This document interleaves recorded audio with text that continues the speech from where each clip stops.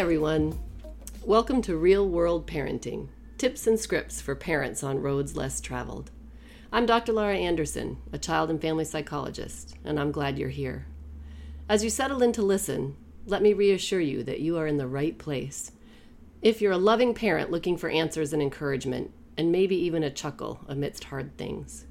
If you're a loving parent who's raising a child on a journey different from your own as a child, and are seeking a compass as you navigate uncharted waters.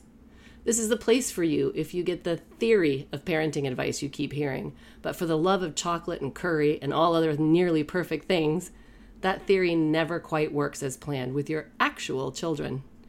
Finally, you are in exactly the right place if you're a therapist or clinician who works with kids, teens, and families. My intention is that these episodes will deepen your work and change lives.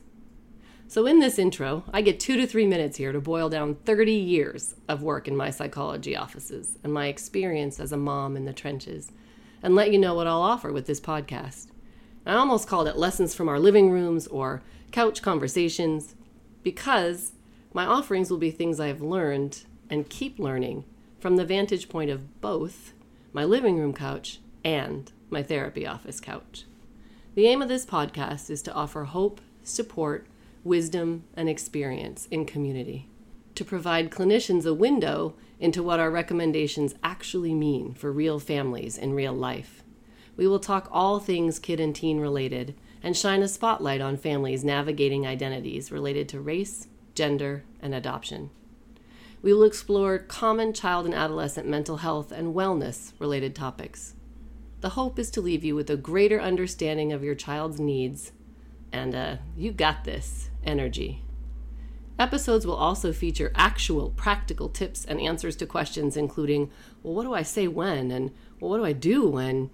So that you feel equipped to handle the day-to-day parenting puzzles we face. So pour yourself a cuppa or lace up some shoes or hide in your busy parent bathroom for a bit and join me for head and heart conversations about loving and living with children walking past less often traveled. Have I mentioned I'm glad you are here? I trust that you'll be glad too.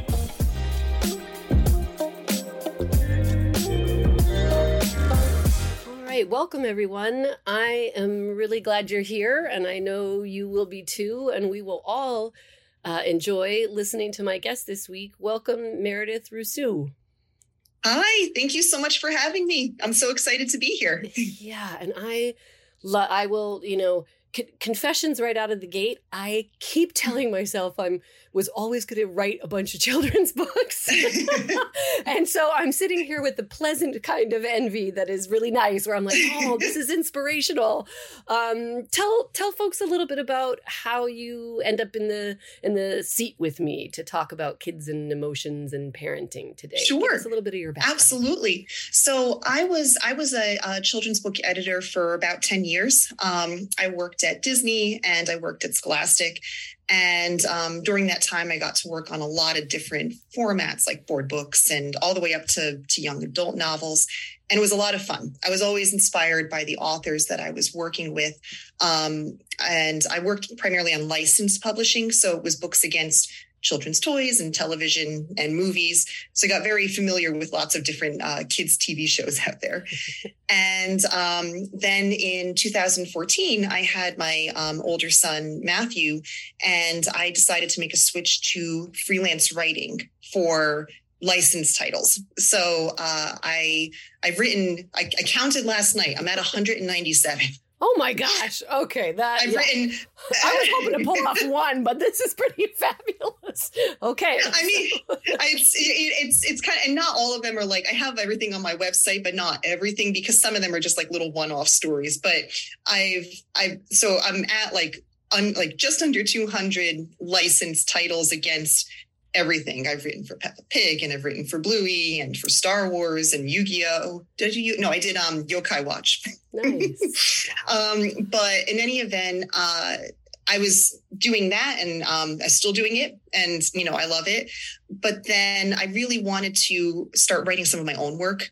I was always inspired by the picture books that I would see and the original chapter books that I would see from these brilliant authors I was working with. I wanted to own something of my own too. I just hadn't really found the time or the kick to get it going. And in 2020, during the lockdown, I found myself presented with two little boys, 5 and 3 at the time, with very big feelings that were all mine now, 24 hours a day, with no escape, no teachers to help navigate the outbursts and the roaring and the stomping. And so I wound up getting this inspiration from my older son. He had just finished pre-K 4. He was at the end of pre-K 4. And both my sons have always had big feelings and love expressing them in weird ways by being monsters and robot zombie monsters. Yeah. So I had this idea that I wanted to write a children's book about a little boy and kids using larger than life creatures to express their big feelings. And I was inspired to use a Yeti because my son's hair at the time still does. It would be like a giant mop of bedhead in the morning, like a big poof, like Yu-Gi-Oh. And one morning I was like, oh, buddy, it's like there's a Yeti in there. And that was how I had the idea for the personification of the feelings. I'm like, that could work. So I worked on this picture book manuscript back in 2020, and now 3 years, it took a while to develop. It took a while to find the right home for it, but now the series is launching. There's a Yeti in My Tummy is the first one. And then there's going to be 2 more in 24 and 25 with different larger than life creatures exploring different big feelings. Nice. Well, and I love this because I think it's one of the things that I've noticed over the years, we were talking briefly about it, is that having worked with kids, 1 and 2 and up, there really is some cool, if you can make the shift in your, head and your heart in a way, there's some really neat, distinct stuff that works for kids like 8 and under. When I say works for, I mean, is especially powerful in connecting. I use some of them up through into older kids, but I think it's especially important, like some of the creative stuff that we can do, we can support parents in figuring out, because what can start to happen with and I actually often thought, my child was older, I often thought about folks with littles during the pandemic and just was like, oh my word, because it can be so, before they have the other outlets and other places, it is literally just the same 700 corrective comments day in and day out, and your in routines so what's really wonderful, I think what's fabulous about kid brain, because kid brain is not little grown-up brain, it's not, and what's fabulous about kid brain is that you can come up with these. It's important to come up with a shared language, with ways to talk about quote unquote bad or unacceptable behavior that is related to real, feelings that happen in life, right? So tell us about the shared language that Yeti offers folks. What do you see? How do you see it being helpful for kids and families? So I mean, just from my personal experience with the boys and from what I've seen with other kids too, they love when they're little, even now, like they're 8 and 6 now, my boys, but they love things that make them feel big and strong. They gravitate towards things that make them feel like, there's the terms like, I'm a big boy, I'm a big kid, and I'm taller than daddy. And they try to stand up taller and move their hair up so that they're a little, they like to feel powerful, because like anyone would. And as a child, I would see them playing in these big ways where it's like they personify, they use the larger than life creatures to feel the strength of those. So if you're spinning around in a tutu as a little girl, it's not just dancing, it's like unicorn magic. Yeah. If you're really angry at mommy and daddy, you're not just screaming at them, you're like a werewolf howling. And I thought it would be really cool to use these very visual, and the way that the illustrator has done it, just very fun, very, very silly and animated and happy, larger than life creatures that then that kids could use with parents and parents could use with kids afterward to help guide their feelings in the moment. Because in the moment, it's so hard when you're a parent to keep your cool. The mom in the book is much more patient than I ever was. And when they're messing around at bedtime and jumping up and down and saying they're a robot, it's like, I need you to go to bed. But then if you're getting a chance to like read the story together, then when it comes up again later, you can say, you were feeling pretty big and powerful there, like little wacky. Did you have a Yeti in your tummy? Did you feel a Mr. Yeti, like, telling you that it was time to pound your feet against the headboard because you didn't want to go to sleep? Yeah, right. And it's, my hope is that so much is trial and error with, everything's trial and error with parenting. You look for whatever works for your kid. And my hope with this is just to give parents a tool to help them like communicate with their kid about the big feelings, but also just to share in the joy of it, because it's fun and it's fun to read together. And then maybe if a little kernel of wisdom is taken away from it, then that's all you can ask for. Yeah. No, I think that's great. And it also, one of the things that really resonates with me around this finding a shared language thing is that I think it's really important for kids' development. Two key things. One, feelings happen. They're normal. Having a feeling isn't the problem. What you do with a feeling is something you learn how to, handle over time. Right.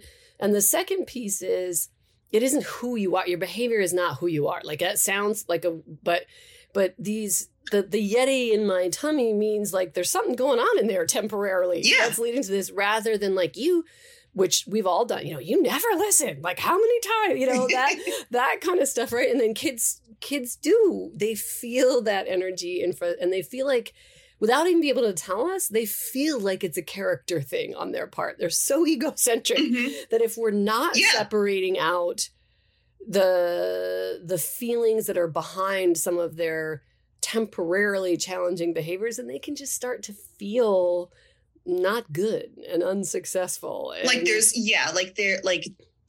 the problem. And in reality, they've got, and none of us as adults really truly remember what it was like to have those big emotions as a toddler. How could we? But you see them, they have these big feelings. Sometimes they get upset, or sometimes they're just so excited they take it one step too far where it's becoming a disruption or a challenge. And part of what I love that I was able to kind of communicate in the book is that big feelings they're good. We as parents still have big feelings. It's channeling them into good deeds and using them in good ways. If you're feeling strong like a Yeti, that's good. Use that to help your sister build the big block tower rather than knocking it down.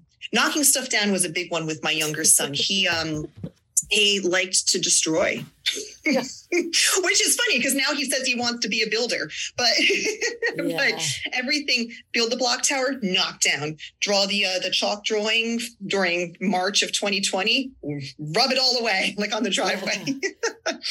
Wow. Part of it just comes with growing up, but it's nice to give them a positive message about those big feelings, that they're part of them, they can embrace them, and they can use them to become better.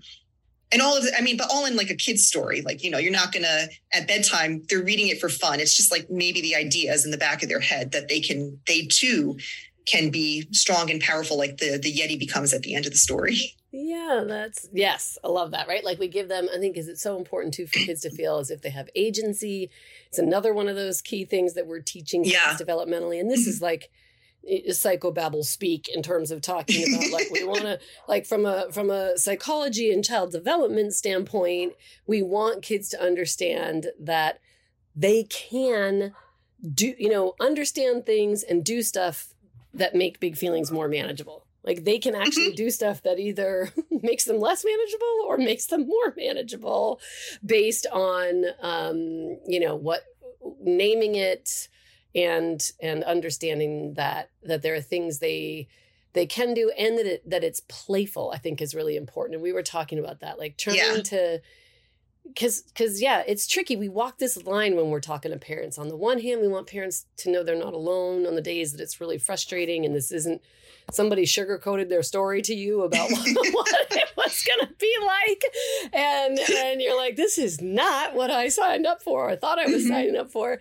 And so you want to resonate with that so that parents aren't feeling alone and they're not feeling flawed themselves because they are struggling. But you also don't want to lose sight of the silly, joyful. The joy, yeah. That's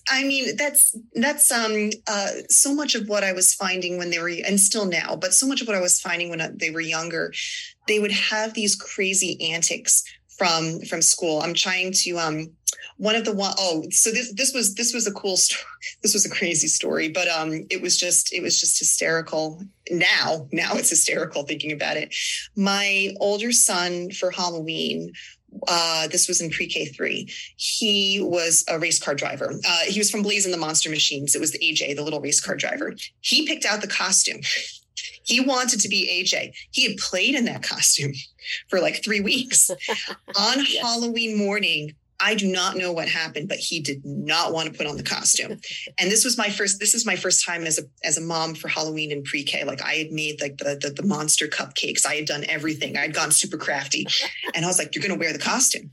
And he fought me. He fought me so hard that he like had a complete meltdown at drop off outside the classroom door. The costume was like ripped off Hulk style from over his clothes, tossed in the corner. The teacher had to lift him up. God bless this woman. Because I have this vision of her still lifting him up, kicking and screaming to try and calm him down, to bring him into the classroom so that he could just enjoy the party.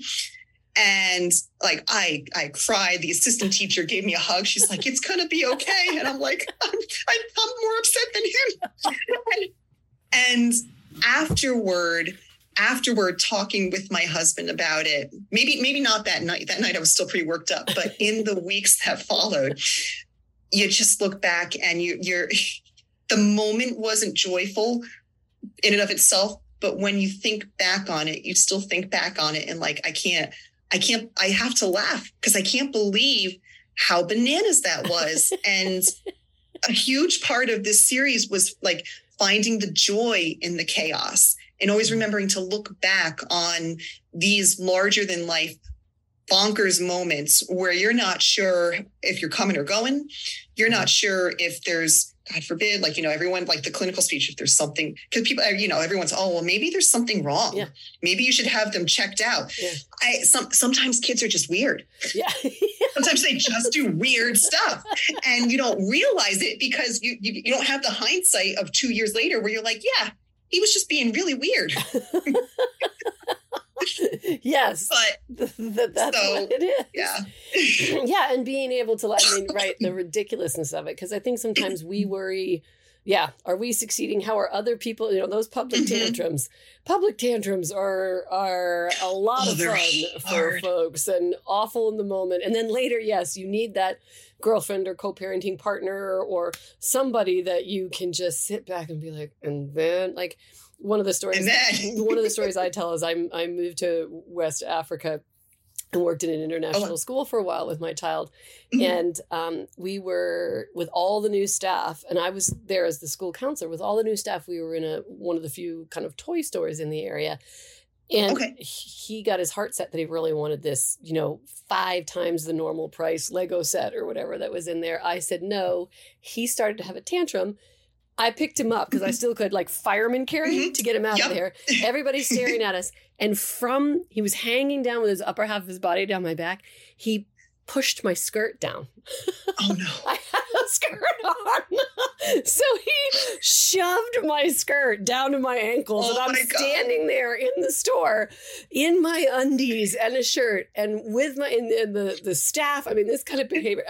And I'm the counselor at the school with all the new staff, right? So I was like, oh my, I mean, that might have been one of the low points, not even the lowest, but I was like, okay, and now, again, It's really funny when I still drag out the story. And you made it, and you survived, and he grew up to be a perfectly well contributing member of society. I'm sure. Yes, and those staff members in the store and the school still, I'm sure, are dining out on that story because it was pretty classic. Oh my God. But yeah, we have to be able. In the moment, I could not laugh. I was mortified and furious. Of course. But you know, it's a rocky road to figure this stuff out, but the more we can connect with kids, and I like that. I mean, you know, creatures, animals for a lot of kids, and this idea that they don't tell us they need it, but developmentally they show us they need a sense of, you know, agency and power. Yeah. And they feel more successful when they're learning to manage this stuff. What other language in the Yeti series do you see helpful? Like what is that? How do you describe the absence of a Yeti? Like what kind of words do you use if things are cruising a little bit and things are mellow? Do you have a mellow state that gets referred to? Like when the Yeti goes away, is there something else there or... So it's funny because the Yeti doesn't ever really go away per se, even though like the mommy's like, promise you won't be sneaky so you can sleep. All right. And I had this talk with my agent back when we were doing the book, because like in an earlier draft, she's like, Mr. Yeti's got to go back to Yeti land now. And I said that. And she was like, well, if the Yeti's part of him, is the mom saying he should go away? And I'm like, okay, you're right. So the Yeti's always there. But at the end, and this was from personal experience too, because my older son, both of them, they would just give me the strongest hugs when they were little. Oh, it was so nice. I love those hugs. They still kind of sort of do, but not in the same way. And, the little boy says, and Matthew would say this, he's like, can I whisper one more thing? Can I tell you one more thing? I whispered warm and snug. I reached up high and squeezed her tight. There's a Yeti in my hug. And the mom goes, I'll see my mommy nuzzled my head from up above. Our Yetis are just fine as long as they show love. Oh, and awesome. I feel that way as a parent. I feel like, you know, if I have a Yeti, it's like how fiercely I love them and want to show them that I love them. And so it's like the language, if you will, it's not that it's mellow. It's just using that strength for something so powerful as showing how much you love someone. That's awesome. Yeah, I like that. I really appreciate that way of thinking about it as well. That's a really cool introduction to it, right? Channeling for good, that the intensity and the energy into warmth and loving, and that it isn't something that should be sent away. Yeah, that's really that's extra cool. I like that. What other tricks do you have when you think about if you're parents of younger kids and big feelings management? So there's Yetis that you can learn to harness. Are there other things that you've written about, talked about in your work with kids and families? For big feelings. I mean, this is my debut original picture book series. I don't know if trying to think if the big feelings came up in the licensed stuff. Maybe kind of, sort of. I mean, just as a personal parent, it's hard to see. It's crazy that it's hard to remember some of the stuff from when they were younger, because I've got so much of what I'm telling them now as 8 and 6 that's fresh in my mind. With both of them, I'm working really hard on saying, problems are only as big as our reactions to them. Yeah. So if we have a really big reaction to, they were upset that I didn't have the right type of ice cream. I've got like 4 different flavors in there, and they wanted the peanut butter Reese's cup, and they're like, "Oh, this day is ruined." And I'm like, "Okay, let's take a step back. You had a really good day. You went swimming. We went to camp. You know, played some video games." So. Now I'm using a lot more introspective language with them. Okay. And I'm hopeful that some of it sticks. But I try to, it's funny because in writing the series, I swear I've grown to reflect on my own parenting style myself. Like the other day in the supermarket, it was a small little market, and one was climbing on the shopping cart because he no awareness that it's going to tip over because he's too big now. And the other one was pulling on my purse just to be silly. And I was going to get mad. And I looked at it. I looked at the one on my purse on the one side and the one on the shopping cart on the other side. I'm like, this is one of those chaotic, joyful moments, isn't it? And I've learned to have I hope I've learned to have a little bit more grace with myself, because I definitely didn't have a lot of patience when they were younger. It was my first time through. Obviously I'm still learning all of it. And there's days where they really make me upset, but. Yeah. No, and I appreciate that. I think it is that giving yourself some grace in the mess, and when you can lean into the chaos a little bit and have fun with it and be playful and be a Yeti who's kicking and wiggling and doing whatever you need to do. How do you, I saw in something that you'd written, the connection with school. Talk about teachers and Yetis and behaviors and parent-teacher kinds of connection around this stuff. What have you seen helpful there? So, the teachers, the teachers that they had in preschool, especially, were just godsends. Because the one I dedicated the book to three very special teachers, Mrs. Marino, Mrs. Kraft, and Mrs. Tunney. They helped the boys and they helped me because they had seen it all. They had the patience to tell me that everything is okay. We had situations where they were with caregivers or circumstances where they were like, your kid's too out of control. As a parent, that just I don't think there's anything you can do to make this better. And as a parent, that crushes you. And these three, all of their teachers, but these three in particular, and then I'm missing all their other preschool teachers as well, and kindergarten teachers. They told me, they're like, your kids are gifts. They're beautiful. They're perfect. Anything we're going to help them. There's going to be times when they're struggling and times when they need to course correct, and we're going to help them and we'll work with you. And they brought out, it's incredible how much a teacher that they really connect with can bring out just this beautiful growth and maturity in them. The growth, because of the lockdown, was so hard when both of them, Luke, my younger one, Luke especially, he had only just started preschool. So he was 2.5. He had just turned 3, and he was just kind of getting into preschool. He had a really hard time sitting still. He had trouble with not at school, separation anxiety. It was whenever I wanted to do something for myself, then he didn't want me to leave.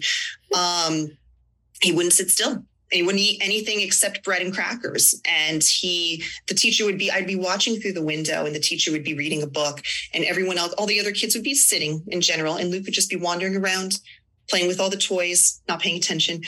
And I'm like, why? Why is it my kid is not sitting still? I just want a picture with my kid sitting with listening to the story. And then the lockdown hit, and he just shriveled in on himself. He got so quiet, and I felt like if he could have crawled back up inside me, he would have, because he was so clingy. And we wound up finding in pre-K 3, this teacher, Mrs. Marino, this teacher, she just brought out this beautiful confidence in him. I don't know how she did it. I wish I knew, but he grew leaps and bounds with her that year in a way that I didn't know if it was even possible at that point. Wow. And it's amazing how much the teachers do, and when they really click with the kid, just how much they're able to help them grow. Yeah, definitely. How did you, what kind of, if you're a parent and you're thinking about connecting with teachers about your kid's behavior or challenging, I think I worked in schools for many, many years, right? Mm-hmm. And it's always, well, not always, it is often a little bit of a dance, right? Where, yes, yeah. Where if we, how do we center our kid? I think, I talk to parents a lot about how on both sides, but especially like remembering how hard teaching is. It is a very, very, very different, right? Oh, yeah. Like, and they're juggling the needs, and they're having to get, not only do they have to get our kids to try to follow routines, they have to then impart knowledge in a whole group, and they're doing social skills stuff. And so, I don't envy them. I don't envy them. And I think coming in with that energy right away is a win for parents. Like, I don't know how you do. I am so grateful for the energy. You all must just be, it really is like finding that common ground of respect and appreciation for like, this is not, the role you are in is not hard. And for teachers to recognize that we're nervous as parents, and we, that we take, when kids are having a hard day or we get feedback from school, they're giving 7 people feedback about different things. They're on the fly. They want folks to know stuff. And we are receiving information about, our 1 or 2 or however many, really special being that somehow, we feel responsible for having sent them that way. Right. So there's like on both sides there, it's ripe for misunderstandings, I think, between parents and teachers. So being able to, I think, really have empathy for one another in the position we're in. Oh, yeah, absolutely. I've found talking whenever possible. It's not always possible to get the teacher on the phone. I mean, they're busy too. They've got, it's a full-time job, and you've got however many kids, whether it's 20 or 25 or more, and everyone, obviously as a parent, my focus is on my kid. And so, whenever possible, to get that time to speak one-on-one, way too much gets miscommunicated in emails. It's impossible to email coherently about a behavioral problem because everything just sounds so grave, and serious when you type it out. Yeah. And, in terms of, it's a balancing act. Teachers are people too. We're people as parents. There's going to be personalities that mesh. There's going to be personalities that don't mesh. You just have to get through. Yeah, definitely. With the kid in mind and the common appreciation for the tough spot and the closeness people feel. Because teachers, I think what happens when kids are having Yeti type feelings, if they're happening at school and they're happening at home, and some kids do have bigger Yeti moments. Yes, no, absolutely. Some kids do. I don't know if they ever realized, like I was looking at these preschool teachers like they were superheroes, because I'm like, you can help my kid. You can make this problem or this perceived problem, get better, right? You can do it. Yeah. And, they were just, they were moms and teachers and people themselves, so it's, I don't know. I don't know if there's a perfect way to communicate, but definitely so grateful for when it worked out and when I was able to be able to witness the boys blossom under the teachers that they just really, they've clicked with over the years. Yeah. Thank God. And I think it's hard too, because when you are having the big Yeti moments, then it's total human nature for people in that triangle, the parent, teacher, and child. What typically happens is, from any one of those, from the adult vantage points, the teacher may have a moment of, what's wrong with me that I can't get this kid to do this stuff, to what's wrong with this kid and what did these parents do? Like, it's what's wrong with this parent? Yeah, there's this. That's what we hear. Right. And it's this very slippery slope, right? And parents also are doing something like, what, is it my fault, my kid? And then we're like, no, kid, it's you, So it's like there's this instinctive fight or flight, nervous reaction to look for blame. And that's why I think the shared language like the Yeti, it's like, okay, we can all agree. We don't have to make the Yeti a bad guy, but we can say this is, I think, when I talk to parents, they're like, well, how do you actually use that kind of thing? And it is exactly like, in the backseat of the car and the kids are going bonkers, right? I mean, you'd be like, oh, somebody's Yeti is, or I feel, Yeti's moving in, or I don't know what language you would use in that situation. Give me an example of a way you reference the Yeti on a day-to-day basis. If your kids, when they were younger or now, how do you use the language of the Yeti when things are happening? I mean, I think just like that, I'm thinking back to when my little one, when Luke would have like, be crying so hard. You see his little chest moving up and down. And I'd be like, these are really big feelings. I get it. Like, it must, it's funny because I don't know if I've ever specifically, I read about the Yeti with them. I don't know if I've ever specifically used that on them. Yeah. I mean, they inspired it. Yeah. That's what it looked like to me. But I think the language that I would usually do when they were right in the middle of like a big tantrum, I was like, breathe with me. I would hold them. What I would do, I would hold them against me, and I'd be like, I'm going to, follow my breath, to feel the physical connection, to feel the sense of calming down. And I mean, I hope that certain kids, when they're reading with their parents, will resonate with the Yeti, and parents can use that later. Yeah. And the kids will resonate with it. I don't know if the boys ever they'd be like, that's just your book, mommy. Yeah, no, well, right. And they're in a closer position to it. Because I think one of the things that I see work is that you can, and we do, when I'm working with kids in my office, I try to establish some kind of language that has meaning for them around the behavior. So if this is a kid who is really into animals in general or whatever, I'll say like, oh, were you, was that kitten? Oh, the kitten was playing. Mm-hmm. And then I saw cougar kind of peeking out, or, you know what I mean? Right. So I think, visualization. Yeah. Yes. And again, you're talking about a part of you're talking about your kid's behavior, not your kid's spirit, not your kid's heart, not your kid's, and you're saying like, looks like somebody's restless Yeti is showing up in the backseat, or somebody's Yeti needs to get his wiggles out. Like these are the ways that I would talk to parents about it, instead of just saying, stop kicking the back of my seat, take kick. And sometimes you have to do that, and sometimes you do it, or get your hands off your breath. Like, man, that, the Yeti in the back seat needs to play whatever. With the hokey pokey, put your right arm in and put your right arm out, put your right arm in, like, in other words, get it off your brother, sort of a thing. And there really are ways that you can help kids understand, and using a creature that they resonate with, that's funny, that's got great illustrations and great pictures, to then be able to say, like, thank you for helping out. Can I get a Yeti size hug? Or can I get like, also to be able to just say big, intense, give me an intense hug, give me an intense high, Yeti high five, way up here kind of a thing, where you're just, I find that when parents and kids can use that language rather than talking about, again, like, how many times do I have to tell you, get off the, that sort of a thing. Like, I can see your Yeti needs to stomp outside, right? Like, and it's not something like, saying stop doing that. It's not something they can attach to. It's not something they can attach a prior example to. So if you say like, I see that the Yeti's out. Remember what happened last time he was here, and the milk spilled everywhere because you were dancing on your chair at breakfast again. We're playing the hand over the hand game.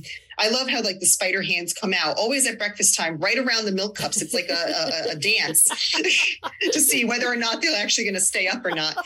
And if there's a visualization, then it's something that hopefully it'll trigger back to, oh, right, the last time the big Yeti was here, X, Y, or Z happened. Like, it was, I got in trouble, or this fell over, or it didn't wind up being as fun as I thought it would be.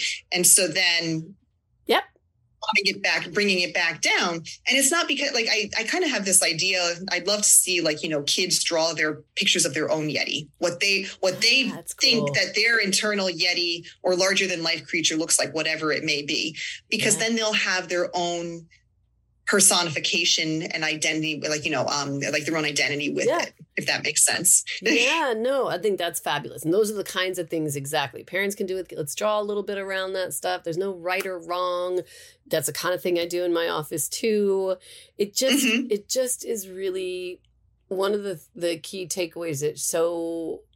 And I know I've said it, but to thread it together as we kind of wrap up, that these types of tools are great for parents. They're fun, they're entertaining, and you also get this common language around intensity and big feelings and the big behaviors that sometimes come with them, and that we can take that intensity and channel it for good. And you're not, it changes up the verbal correction mode that we all get into with frustration, gives a kid a sense of agency and power, which they do need to navigate. We psycho speak to navigate those developmental milestones. So as a parent, it's a win-win-win when you find yourselves. And I know so many parents are like, give me a tool.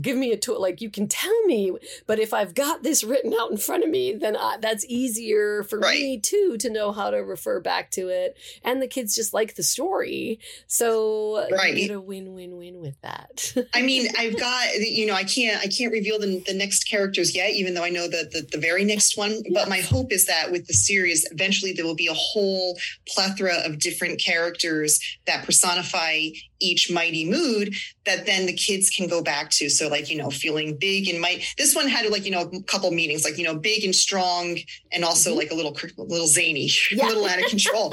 Zany, and that's, I love that word. That's the Yeti. And then there's going to be each, like, the next emotions that come along. Each one will have a larger than life creature that will be illustrated in like, the same really fun way. And there'll be this whole cast of characters that then my hope is that parents and kids can use together to pick and choose the different emotions they have. Not every kid's going to have a Yeti, but some kids might have, this is not it. They might have a unicorn, or they might have like a gargoyle, or whatever it is. You know what I mean? Yeah. Those aren't the next ones though. I didn't give anything away. No. Perfect. Got it. We'll stay tuned. And I think too, there's fun things you can do, right? Like stuffed animals, drawings, just to reference things around these creatures that bring folks back into, because teaching the social emotional identification and management, again, it's just a huge piece of navigating early childhood. And our kids have such a head start if they're starting to learn to check in and see what's happening inside, and where the Yeti is, and is the Yeti coming out, and what's the best place for the Yeti is out in wide open spaces. Right?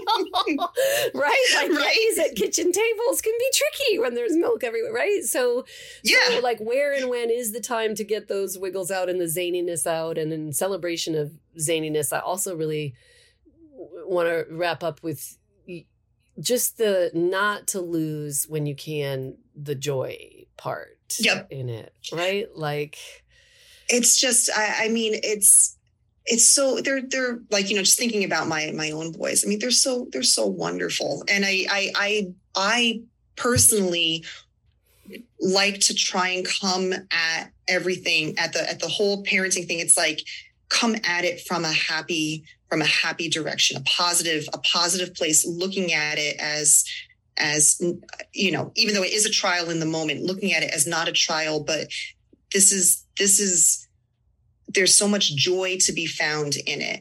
And I think that's what helped me when I was growing closer with other moms, sharing these stories, laughing along with them, and finding that I wasn't alone. And also, it's just really, kids are weird sometimes, and they're really funny, and they do it's right. It's, if you look at it as if after the fact, as parents, if we're able to look at it from a joyful perspective, then I feel happier when I try and remember something in a positive way versus, oh my God, can you believe that happened? And, or like, oh, I can't stand this anymore. And, I want parents and kids to be able to share that joy through this series, through the rhymes and through the funny illustrations. I really just want to make people happy. I love that. And for folks to be able to just, because it is going to be bumpy, but to be able to hang on to the stuff that is silly and get in touch with your own zany. And if I can survive with credibility being pantsed in a West African, and with my hands unable to pull my skirt back up. Oh my God.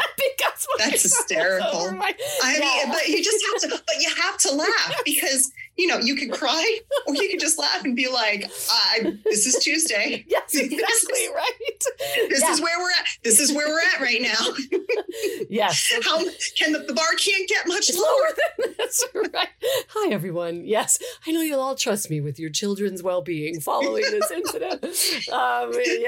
Kind of classic. But thank you very much for making the time in your busy schedule. And Absolutely. I'm excited to follow the rollouts that are coming. And we'll link in all the show notes and everything how Great. people can find you. Just tell us your website really quickly. How do they find you? Sure. So I'm at meredithrusu.com. So it's MEREDITHRUSU.com. I get Rousseau a lot, but it's Rusu. And I'm also on Instagram at Meredith Rusu Writes. Okay. And so on my website, you can see all my books, and you can see, you can click to the links for Yeti and the book trailers and the activities. I have downloadable, printable coloring and Yeti activities. Oh, awesome. Back to school. You're back to school. And we're back to school. Yep. I think there will be even more soon, but I've got a couple up there right now. Nice. And then on Instagram, that's where there's going to be lots of information about my events, and because I'll be doing some readings and signings in my local area, and also reveals of the next characters as they come along. All right. Yes, I'm super curious. I will stay tuned in, and it's lovely to have. It's a good one. The next one's really like the Yeti will always be the first and special place in my heart, but the next one's really, really good. Oh, yay. All right. Tuning in, and thank you very much for being here and offer some tips and tools for parents in giving our kids what they need. So thank you. And absolutely. It's been a thank pleasure. You so much for having me. Sure. Thank you. All right, well, thanks for listening today. Just a quick note here at the end to say I am so glad you joined, and I hope you are too. And if you'd like to connect with me more, come take a look at my website, www.drlauraanderson.com. There you can join my newsletter, keep in touch, and find out what is in the works. You can also join me for coffee and conversation on Facebook at Common Chord Psychology Services. So check me out those places, and I look forward to further connection. I'm glad you were here today.